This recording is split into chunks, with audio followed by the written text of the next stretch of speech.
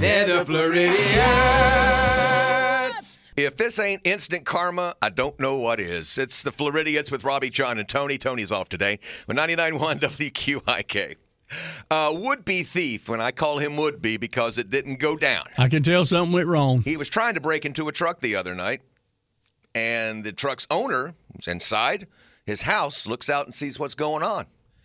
And the owner decides to protect his property, so he gets out of his house, and, well, he takes the law into his own hands, literally.